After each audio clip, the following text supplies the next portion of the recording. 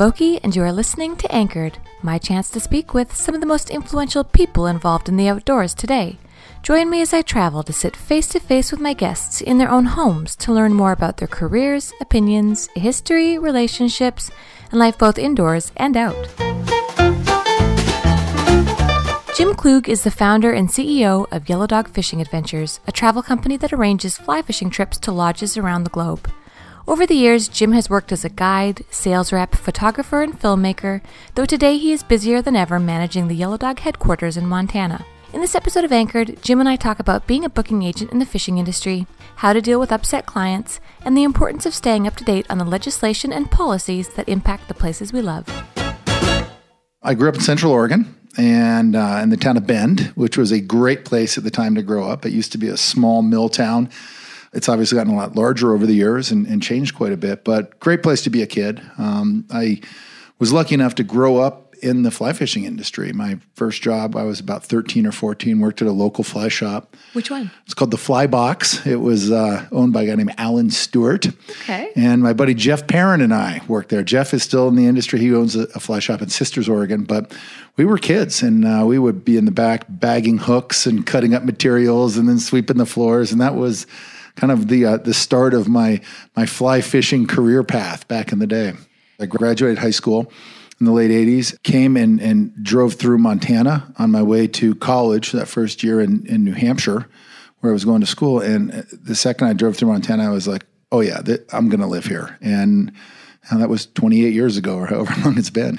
Did you come from a pretty free-spirited family? You know, I don't know that they were... Earthy family? No, not at all. I mean, they're pretty buttoned up, but you know, they were free-spirited in the sense that my parents really told us to go out and explore the world, find our path.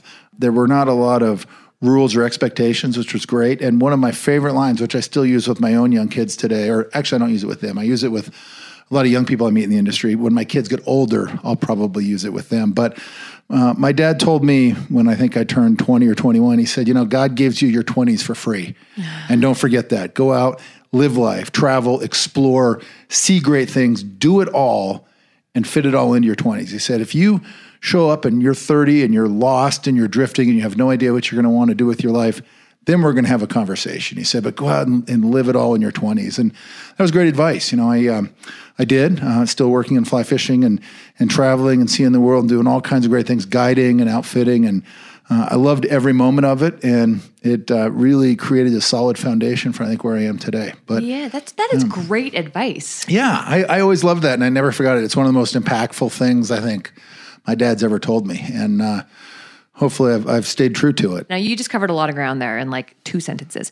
So you went to college after high school? I did. You were fishing all through high school? I was. Yeah, Who got you into it? What? Actually, great story. I had a next door neighbor because my parents didn't really fish. My grandfather fished. He taught me.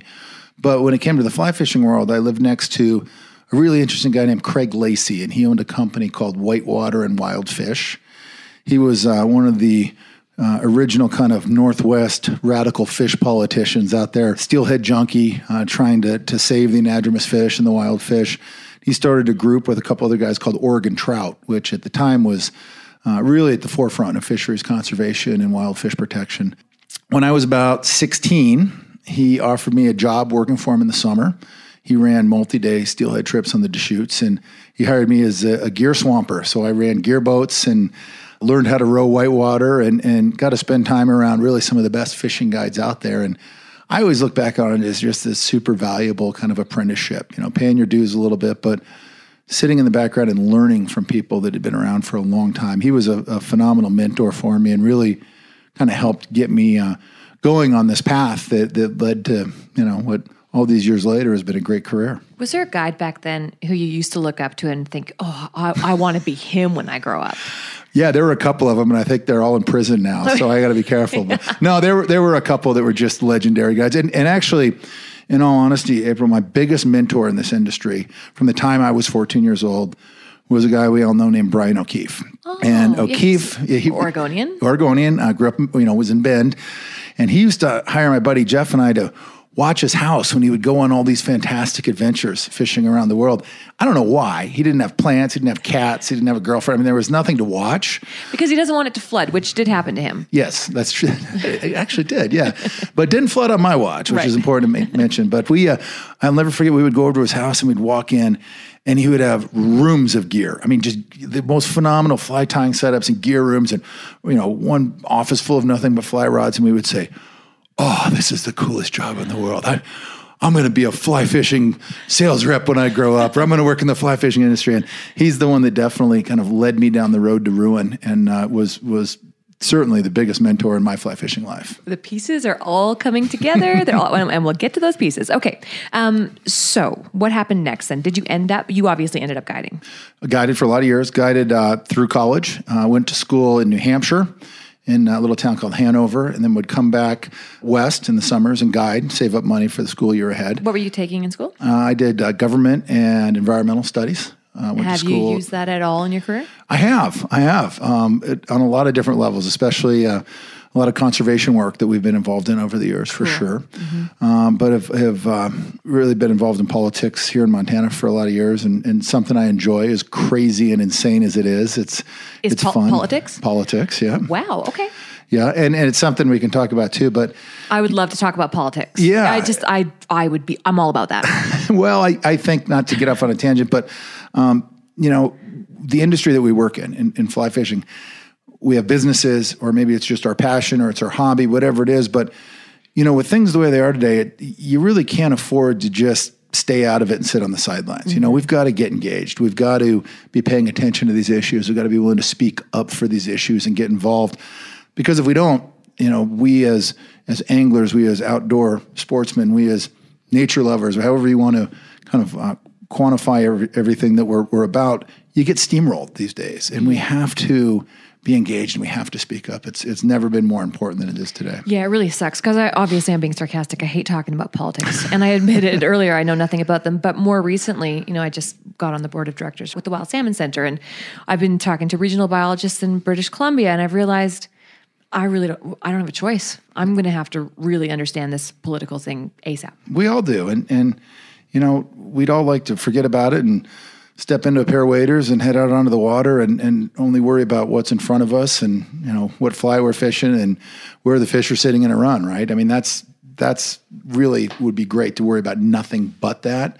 But unfortunately, we don't have that luxury these days. We got to get engaged and we got to pay attention. Yeah, or just at least have an idea of what's going on. Yeah, and vote. Yeah, you got to get out and vote. Yeah. People say, "Oh my God, how does this craziness happen to us?" It's like too many people stayed home and were apathetic and they didn't get involved. And they're so offended by it. Especially in America, I watch other friends even on Instagram, and they're like, please go out and vote today.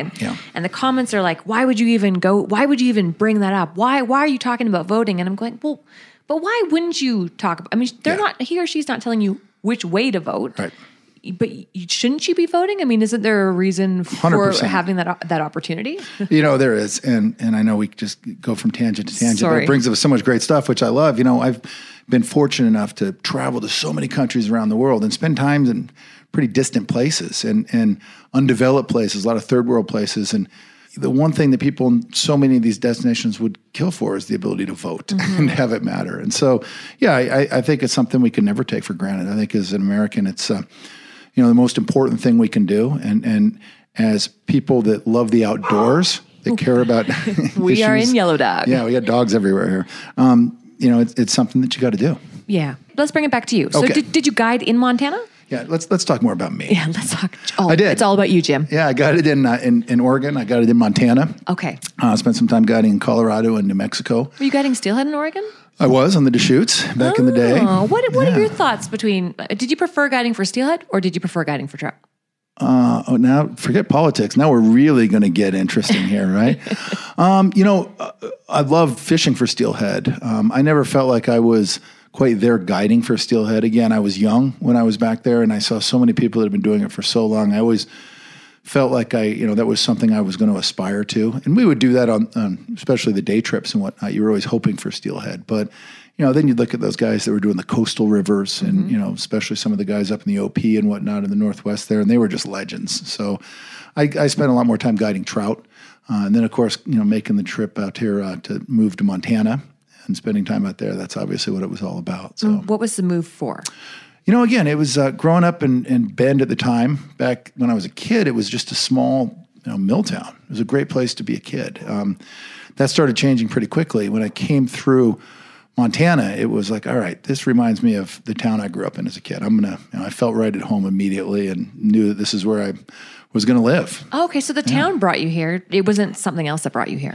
No, it was really just everything that Montana's about. I mean, I came for the fishing and stayed for the lifestyle, as they say. It was just a wonderful place to be. The people of Montana are amazing, and it wasn't quite like a Maine or someplace like that where it's like unless your grandfather grew up here, you're still an outsider. I mean, right. The thing about Montana is a lot of people have come here from other places. You do meet native Montanans, but they're usually the exception rather than the rule. Right. For sure. Now, where do you go from there? Graduated in 4 years from Dartmouth, and then decided I was going to come out and guide for 1 or 2 more years and then figure out my path in life, right? Because you were in your free 20s. My free 20s. I could do it all. Mm-hmm. And that was 28 Jim years ago. Jim also has 12 children. Yeah, that's right. 6 ex-wives. He pays for none of them because he was in his free 20s. Yeah, right. No, it's... But no, and I've been married to my wonderful wife now for almost 15 years. We have 3 beautiful young kids, and there is no better place to be raising a family than here in Montana, that's for sure. Oh, I love it. Yeah. Okay, so talk to me about your next step in your career. Well, I stayed involved in fly fishing from guiding. I then, followed in O'Keefe's footsteps. I became a sales rep. I ended up... What were you repping? I repped a number of different product lines, Scott and Ross Reels and Scientific Anglers, a bunch of different products over the years in the Northern Rockies here. That led me to a position with a company called Scientific Anglers that was owned by 3M at the time. They hired me to become their national sales manager, which at the time I was definitely in over my head. But I did that. I agreed to move to St. Paul, Minnesota, which was 3M corporate headquarters. Oh, that's right. Yeah. Yeah, they used to be owned by 3M. And I got there and settled into my 3M cubicle at world headquarters there. And I thought, the irony of this is I chose the fly fishing path to avoid corporate America. And here we are, fly fishing's led me to this, Fortune 100 company and this habit trail of thousands of people in St. Paul where it's cold and frozen and there's lots of mosquitoes in the summertime and there's not a lot of trout. And I should say apologies to people that live there because they, of course, love their fishing. But it wasn't Montana, put it that way. And so I did that for just under 2 years. And that whole time I had been kind of thinking about more of the travel side of things. And that's what led to starting Yellow Dog. We've now... been at it 19 years since I started the company. Why did you start thinking about the travel side? Because who was in business then? It was Frontiers. Yeah. Probably a multitude of personalities. Yep. Who were the big booking agents? A lot of the big ones are gone now, but like Kaufman's, Streamborn, they were legendary, right? Yeah, One of the great fly shops and great travel services at the time. I mean, those guys blazed some serious trails. Fishing International, some of these big companies that had been around for years, and even Frontiers at the time, those guys were such pioneers in the sport. But yeah, I didn't really set out to get into the travel game as far as becoming a booking agent. Mostly I was traveling for myself. I was spending a lot of time in Belize down then. Which makes sense. Yeah. And so my good friend named Logan Gentry, he had bought El Pescador Lodge. Logan isn't with us anymore. He passed away in an accident years ago. That boating accident? Yes, exactly. I'm sorry, yeah. But it was a great friend, and for years I was going down, traveling, spending time with Logan, bringing buddies down. They would have friends that wanted advice. Somebody's dad would call up and say, hey, I've got 6 buddies. We're thinking about Belize. We understand you go a lot. What can you tell us? And so it just kind of started taking on a life of its own. I never really, in the beginning, thought, okay, I'm going to become a booking agent. I just started talking about Belize and sending people down. And on one trip, Logan sat me down at the lodge, and I'll never forget it. He pulled out some numbers, and he said, I've been looking at all the business you've been sending here. You really ought to think about starting a booking company. Because you weren't taking a commission or anything at that point? No. But you were probably fishing there for free? Well, I was fishing for sure. Sure. Yeah, I'm sure it wasn't full retail. But, I started thinking about it like anything, and I thought, this is no way. There's too many people doing it. It's too crowded, and it still is today in a lot of ways. But the more I started looking at it, the more I realized, there's a lot of big players. It might be a crowded environment as far as competition goes, but I think it could be done better. And I think there are some things we could bring that other people aren't necessarily doing. And with that, I walked away from my job at 3M and Scientific Anglers and hung out my shingle. And about 4 months later, the planes hit my building and the buildings in New York, and 9/11 occurred, and everyone stopped traveling and no one went anywhere. And I thought, this is a horrible mistake. What have I done? I couldn't have picked a worse time to be in the travel business, obviously. But things obviously bounced back, and the country dealt with that horrible tragedy. And after probably a year of not a lot of travel, people started getting comfortable with venturing out again. And at that point, we were set up as a company to kind of handle that and grow with it. And it's been great since. In the beginning, we started out as a one-man and one-dog operation. Yeah, I was going to say, it was just you in the beginning, right? In the beginning, yeah, it was. And you went about it so differently from a marketing stance. I mean, from the name to the logo, from the people you were working with. It was cool. Well, it was fun. And, the thing about it is I would travel to so many different lodges when I was out and about on my own. And as I was thinking about this business plan and putting it together, I would talk to people when I met them at different lodges and in random airport bars, with fly rods sitting at their feet. And we'd start talking about the places they had been. And I would inevitably ask them about, well, how'd you get there? How'd you hear about it? Who did you book with? Mm-hmm. And it was so funny. They'd say, oh, it was adventure extremes. It was extreme adventuring. Oh, God, what is the name of that? I can't remember, because so many of the companies had names that were so similar. Yeah. And I wanted something that was totally different. And in the beginning, when we launched Yellow Dog, and I put the name out there, people thought, well, what does this have to do with fishing? This is such a strange name. And I would say, yeah, but you remembered it. Right. And you still do. And so it's been great. We started out as a one-man operation doing nothing but booking 4 lodges in Belize. Those were the early days. And from there, we've grown. We now have about 28 employees here in Bozeman. We work in 27 different countries, and we have about 208 different lodges and outfitters that we work with and represent. So I can no longer just blame you as being the person who's going around slapping that sticker everywhere, because I will be in the middle of nowhere on this planet, and I'm like, God dang it, Yellow Dog stickers are everywhere. I can't escape them. No, it's become bigger than me. I will admit I tagged my fair share of bar room walls and airport locations over the years, but now it's definitely become bigger than me. Yeah, it's been fun though. It's been great, and it's taken us to some amazing places. I've been so fortunate to work with so many great people and meet so many great people, and that, I will tell you, April, that is my absolute number one favorite thing about fly fishing is, as a general rule, it is filled with good people. Yeah. You meet some difficult people every now and then, but they are definitely the exception. By and large, this is an industry that's just full of wonderful, creative, amazing, warm, friendly people, and that's my favorite thing about what I do, for sure. And it shows. I mean, you can't even get into you at a trade show. You've got people lining up to talk to you. You know everybody in the industry. Well, it's a small industry, put it that way. True.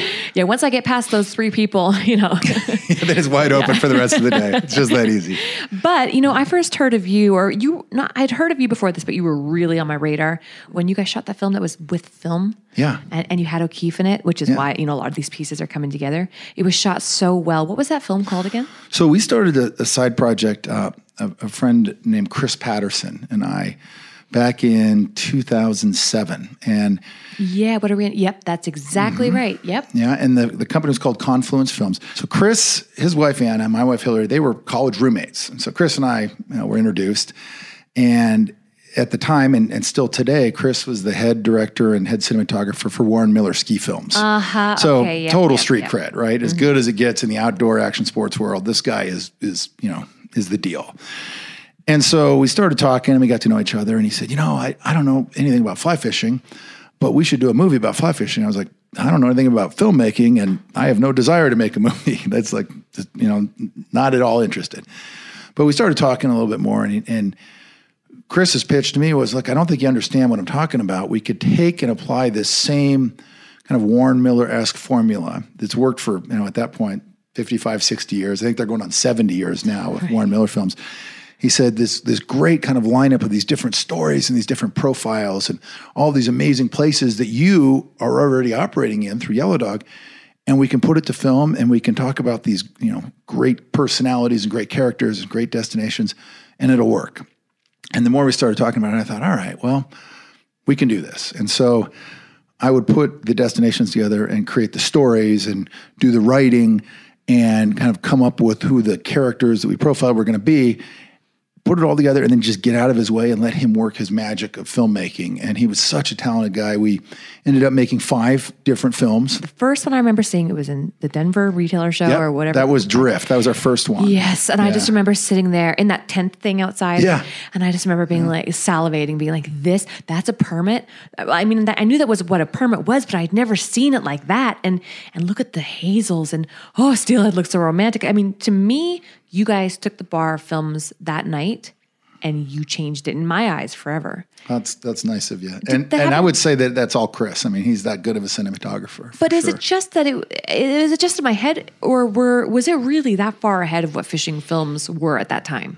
Well, the cool thing, if you look back on the first fly fishing films that were made, I mean, it was low budget projects like Tom Bye's Feeding Time, which was awesome, right? Like just a compilation of these video clips that were shot in Jackson over the years. I mean, these were the guys that started it. And then the AEG guys, they went out and did some really cool stuff. And so all of a sudden, filmmaking becomes this thing in fly fishing where it never was before. And it was all great. I'm such a fan of those early works because they really started things moving. Yeah, and those guys Trout Bums changed everything. Totally. But they didn't shoot it like you guys did. I mean, these were guys on, they're dirt bags with handhelds. Yeah, totally. And Chris, this is what he did. And I think prior to shooting our first movie, he had been down in LA doing all the action cinematography for a Will Smith movie. Right.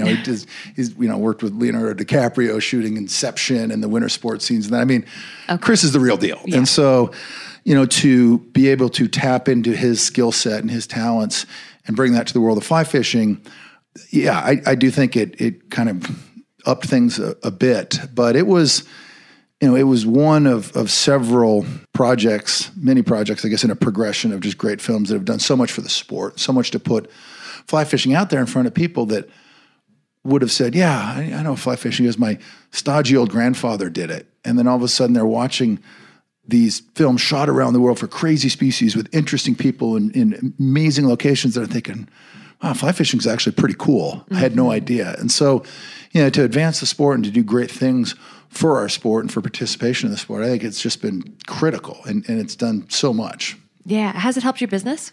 It has. I mean, I'd be lying if I said it didn't.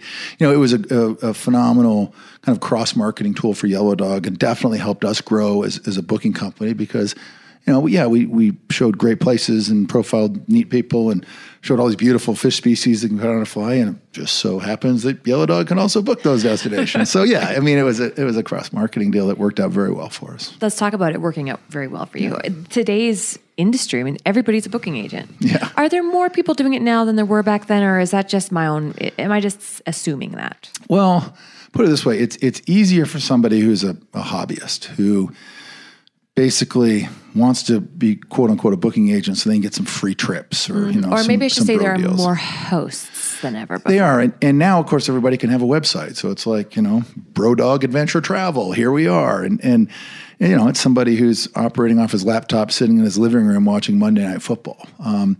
And I don't begrudge that at all. I mean, everyone's got to kind of get started somewhere. And the fact is there's a lot of people that love to travel and people see this as a way to do it. But they're hobbyists, and that's okay. There's nothing wrong with that. But the question is, what value does it bring to the traveler, to the customer and the consumer? And, here's the reality of the business that we're in destination angling today. There's a lot of good material out on the website. Lodges now have the ability to take direct bookings. They have really flashy websites. They've got great information. It's not enough for us just to sit there and wait for the phone to ring and take your money and process a reservation. We have to bring a great deal of additional value to the process. It's so much work. Too. It's so much work. And here's the thing. You can get there and it'll be a good trip. But as we like to say, our job for the same exact cost, for no additional fees, for anything else, we have to pick up the ball. We have to move things forward for you. We have to provide you with so much information and support and what we always like to call kind of the backstage pass type information that we take that good trip and we make it a great trip. And it's the difference between going to a concert and you're like, I was kind of up in the nosebleeds and it was good. Sound was fine. Looked like the band was cool. Couldn't really see because I was far away, but it was good. And then you're like, well, they grabbed me. They brought me backstage. I was standing there on stage. I had an experience that nobody else would have had. It was amazing. It was beyond great. That's basically how we try to compare fishing experiences. We want to provide Yellow Dog customers with that backstage pass type access to the world of fly fishing. And, we do it by having a great team. You, April, know a lot of the people that work here and that are involved with Yellow Dog, some of the best people in the industry, some of the most experienced. And, the cool thing about the business model that we've created is we don't own these lodges. So we can be 100% honest and direct at all times. We can tell you all the great reasons you should go to this particular destination. Then we can also tell you the shortcomings. We can give you the pros, we can give you the cons, because it's not our operation. What we tell people all the time, and I think this is an important message, is when we start talking about getting you somewhere to fish, we say, look, you got to understand one thing. We don't care where you go. People say, well, what do you mean you don't care? It's like, well, you have to understand. We're not obligated to send you to any one place. What we care about is figuring out what the best fit is for you, what's going to meet your expectations, and then getting you to exactly the right spot. So you're there, you walk out on the flats, and you think, man, Yellow Dog nailed it. This is exactly what I wanted. And that's really our philosophy and the way we do things, and it's worked out well.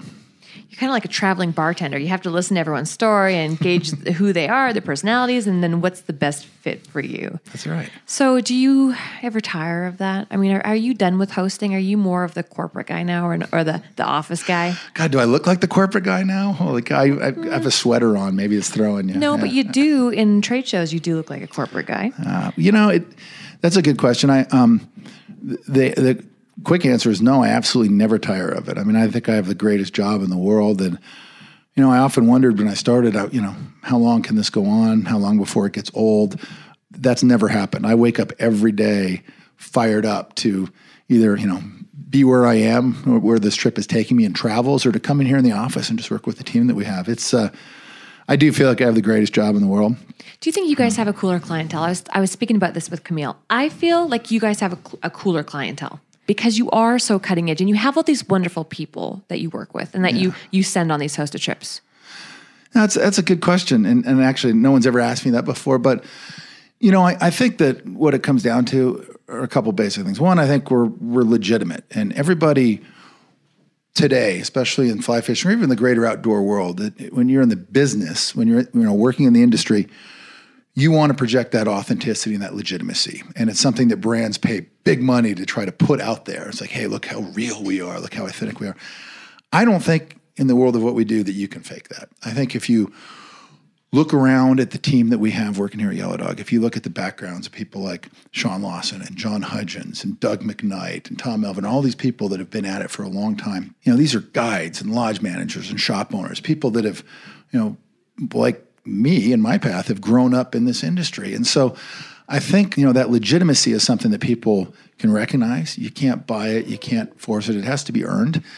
And I think that's a big part of why we attract a really good clientele. But I think the other part of it is that, getting back to your question just a moment ago, we love what we do and we have fun with it. And it's pretty funny. I actually had this happen yesterday morning. Every once in a while, we'll get a call from a client. They just come in hot, right? They come in hot. And it's like Dr. So-and-so from, no, they come in hot from it's Dr. So-and-so from, Manhattan. He lives in New York, or he's from LA. And they pick up the phone and they are used to being a total hard ass to get their way. It's like, if you're not, if you're being nice, you're giving blood, right? Like you got to come in hot and just, steamroll everybody. And we'll get that occasionally. And I'll get someone on the phone and my team knows, like, hey, if that happens, just put them on the phone with Jim, and I'll say, all right, Dr. Smith, hold on a second. I got to say, they're almost always doctors, by the way, and I know this because as soon as you said, it just came flooding, and they're almost like, for me, they were always neurosurgeons. What is wrong with you guys? Well, and they're neurosurgeons. Anyway, they're used to a fast pace, right? A lot of people are, and if you live in a big city, and if maybe you work in finance, maybe you're an attorney, you're a hedge fund guy, like you come in hot, and that's how you get things done. So what do you do when he calls? So I'll get him on the phone. I'll say, hey, Dr. So-and-so, hold on a second. I got to stop you. Man, listen, you're talking to a group of people. We live in Bozeman, Montana, and you know what? We're really, really nice people, and we're here to make your trip great. We're here to take care of you, and we want this to be a good experience. We want it to be fun. But boy, you are rolling hard and coming in hot on this, and You'll say that? To a T. Oh. And 9 times out of 10, April, they'll take a deep breath and they're like, oh, you know what? Man, thank you. No one ever points that out, and you're absolutely right. And oh God, I'm sorry. I didn't mean to, be so direct. And it's like, oh, it's okay. But listen, we're here to deal with something that you love. I'm not here selling you life insurance or disability insurance, something you have to have. Like, this is your one thing in life that you love, and let's make it fun and let's make it happy. And when you talk to Yellow Dog on the phone, you talk to anyone here in the office, I want you to be stoked about it. Yeah. It's got to be good. Because if not, then we're not the right fit for you. Well, have you fired people? I fired clients. Have you ever done that? I have. And I'll tell you what, first 10 years of the business, I never did. But now we do. And if people come in and they're rude to our team, or they're just difficult people who are probably happiest when they're unhappy, that's not a good fit for us. And trust me, we don't do it often. We value people's business. It's like one a year. Yeah. The blacklist is like we one want, a year. We want to take care of people, but we want to work with people that want to work with us. We want them to be happy. We want to deliver great experiences. And if that's impossible to do, then we're probably not the right fit. But it's rare. It's very rare. Most of the people we work with, I'd say 98% are wonderful people. They're happy. They're excited about what we're doing here. And they come back because we take great care of them. That's the most important thing. Do you ever have people just go right above you, direct to the lodge? It doesn't cost the consumer anything or the customer anything. I mean, the lodge pays you guys, right? That's right. So here's how it works. Let's say you're going on a bone fishing trip and it's $4,000. You can book that with the lodge directly for $4,000. You can book it with one of our competitors for $4,000, or you can book it with us for $4,000. So there's no savings. And, people always think, especially in this day and age, right? It's like, I'm smart. I'm smarter than most people out there, and I can get a deal. I can work something out and I can get a deal. So I'm just going to go direct. Everybody tries it. That's okay. The lodges that we're strongest with, that we have this great relationship with, and that we're just as loyal to them as they are to us, they don't play that game. They say, no, Yellow Dog brought you to the table. No problem. We're happy to help you with dates and information. But Yellow Dog is going to handle this for you. And by the way, you're not going to get a better deal from us. The good lodges, the lodges that we do a really high volume with, they get that, and they're very loyal. And then the customers, after, inevitably most people give that a try, just because that's what we're conditioned to these days, right? There's got to be a better deal out there somewhere. Well, the best deal is being taken care of, getting all this additional information and this support and this technical expertise and, the A to Z access to our team on everything that's going to make your trip great, right? That's where you're getting ahead. And once our customers realize that, they're very loyal too. We have people that come back that, we had one couple that just did their 35th trip with us. And these were all big trips, and that's 12, 14 years of travel. But, that's the best is working with people who understand the value of what we bring to the table, understand that we don't add a dime to the equation. We get, as you said, Avery, we get paid on the back end by the lodges in the form of commission. So there's no fees.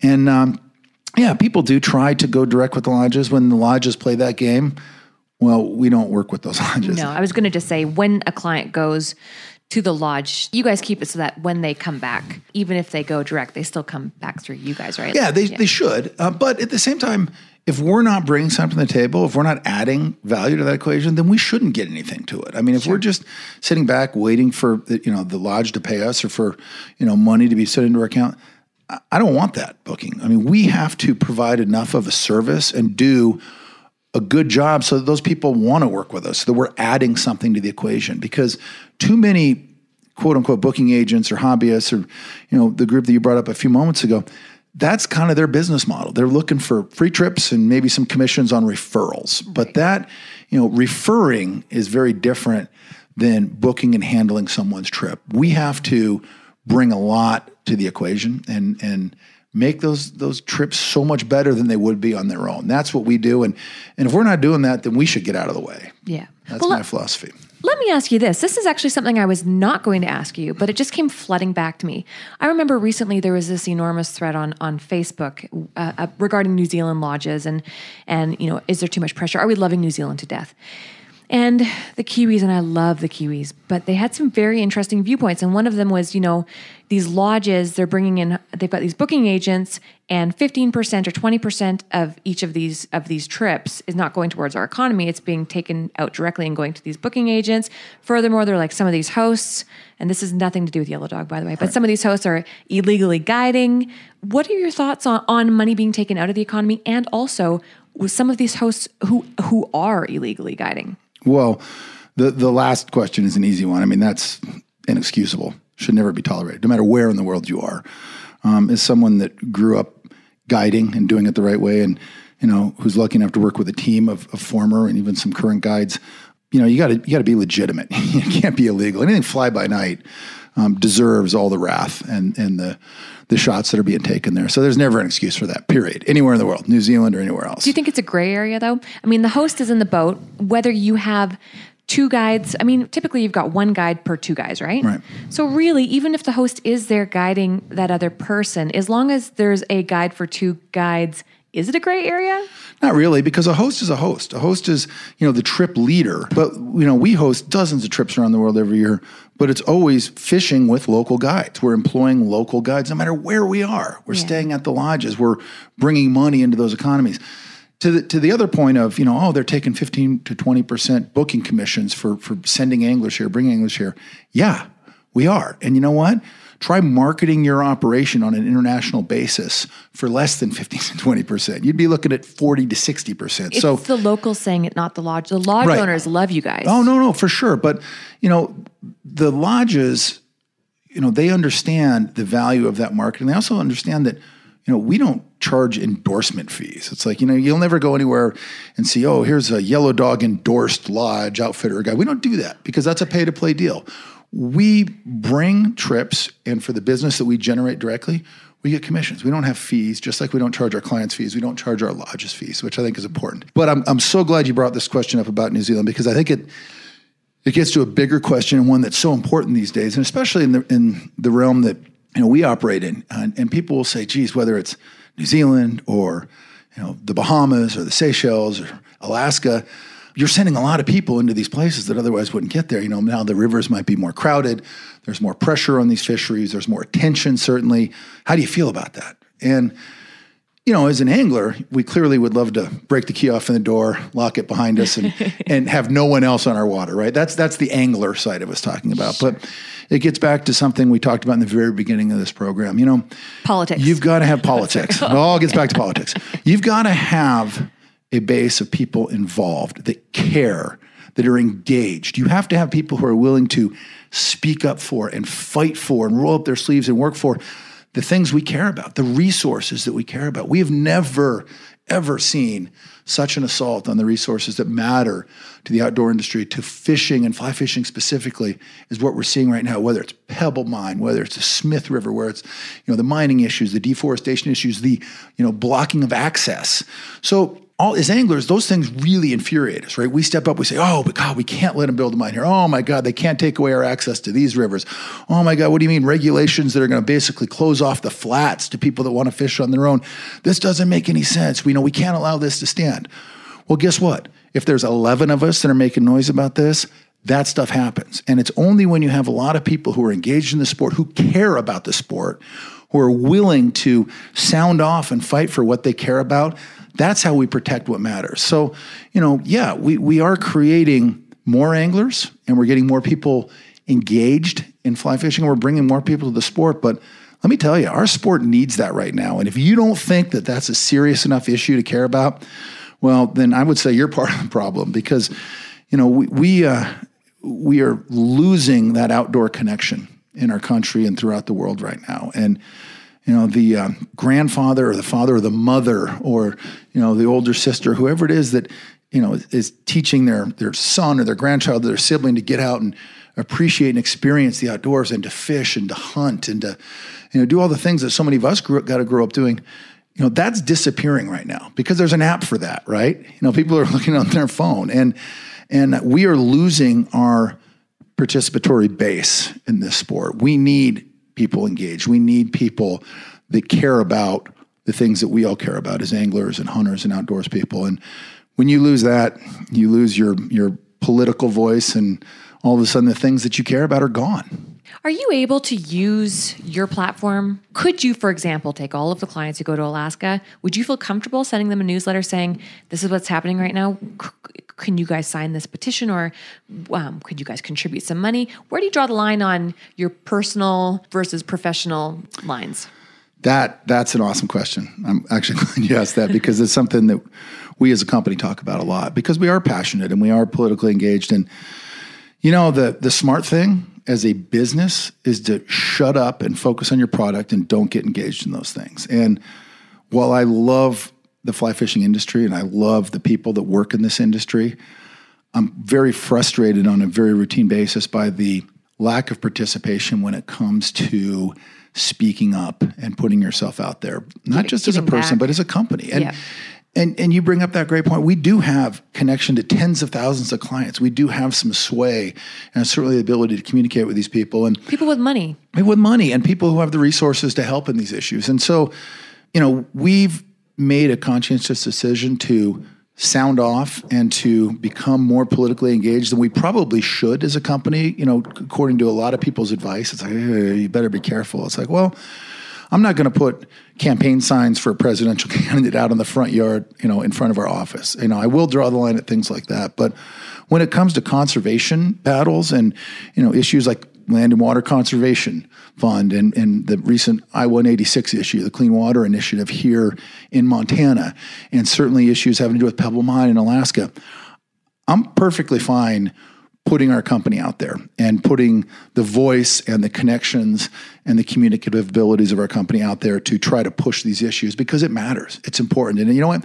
We may offend some people. That way, we, on the Smith River deal here in Montana, that's a proposed mine at the headwaters of Sheep Creek, which is an important tributary. We've been vocal and involved in that since the get-go. I wrote a lot of letters. I did a lot of testimonies on that. And I got a letter from the Montana Mining Association a couple of years ago, and they said, our members are boycotting Yellow Dog Fly Fishing Adventures. And I said, oh, God, this is not what I wanted. This is terrible. Went to their website. It's like, well, if those 33 people don't want to, fish with Yellow Dog, and I can't imagine many of them are fly fishermen to begin with, I'm okay with that trade-off. I can live with that. And, you don't want to alienate customers or potential customers, but you gotta speak up for what matters. You have to. We don't have the luxury of staying silent on this. And, my one message to the rest of the fly fishing community is, God, don't stick your head in the sand on this stuff. We cannot afford it. We are under assault in way too many ways in the resources we care about and our access, especially, such an important issue, that you got to speak up and speak out. You have to do it. And that concludes this episode of Anchored. Thank you for listening.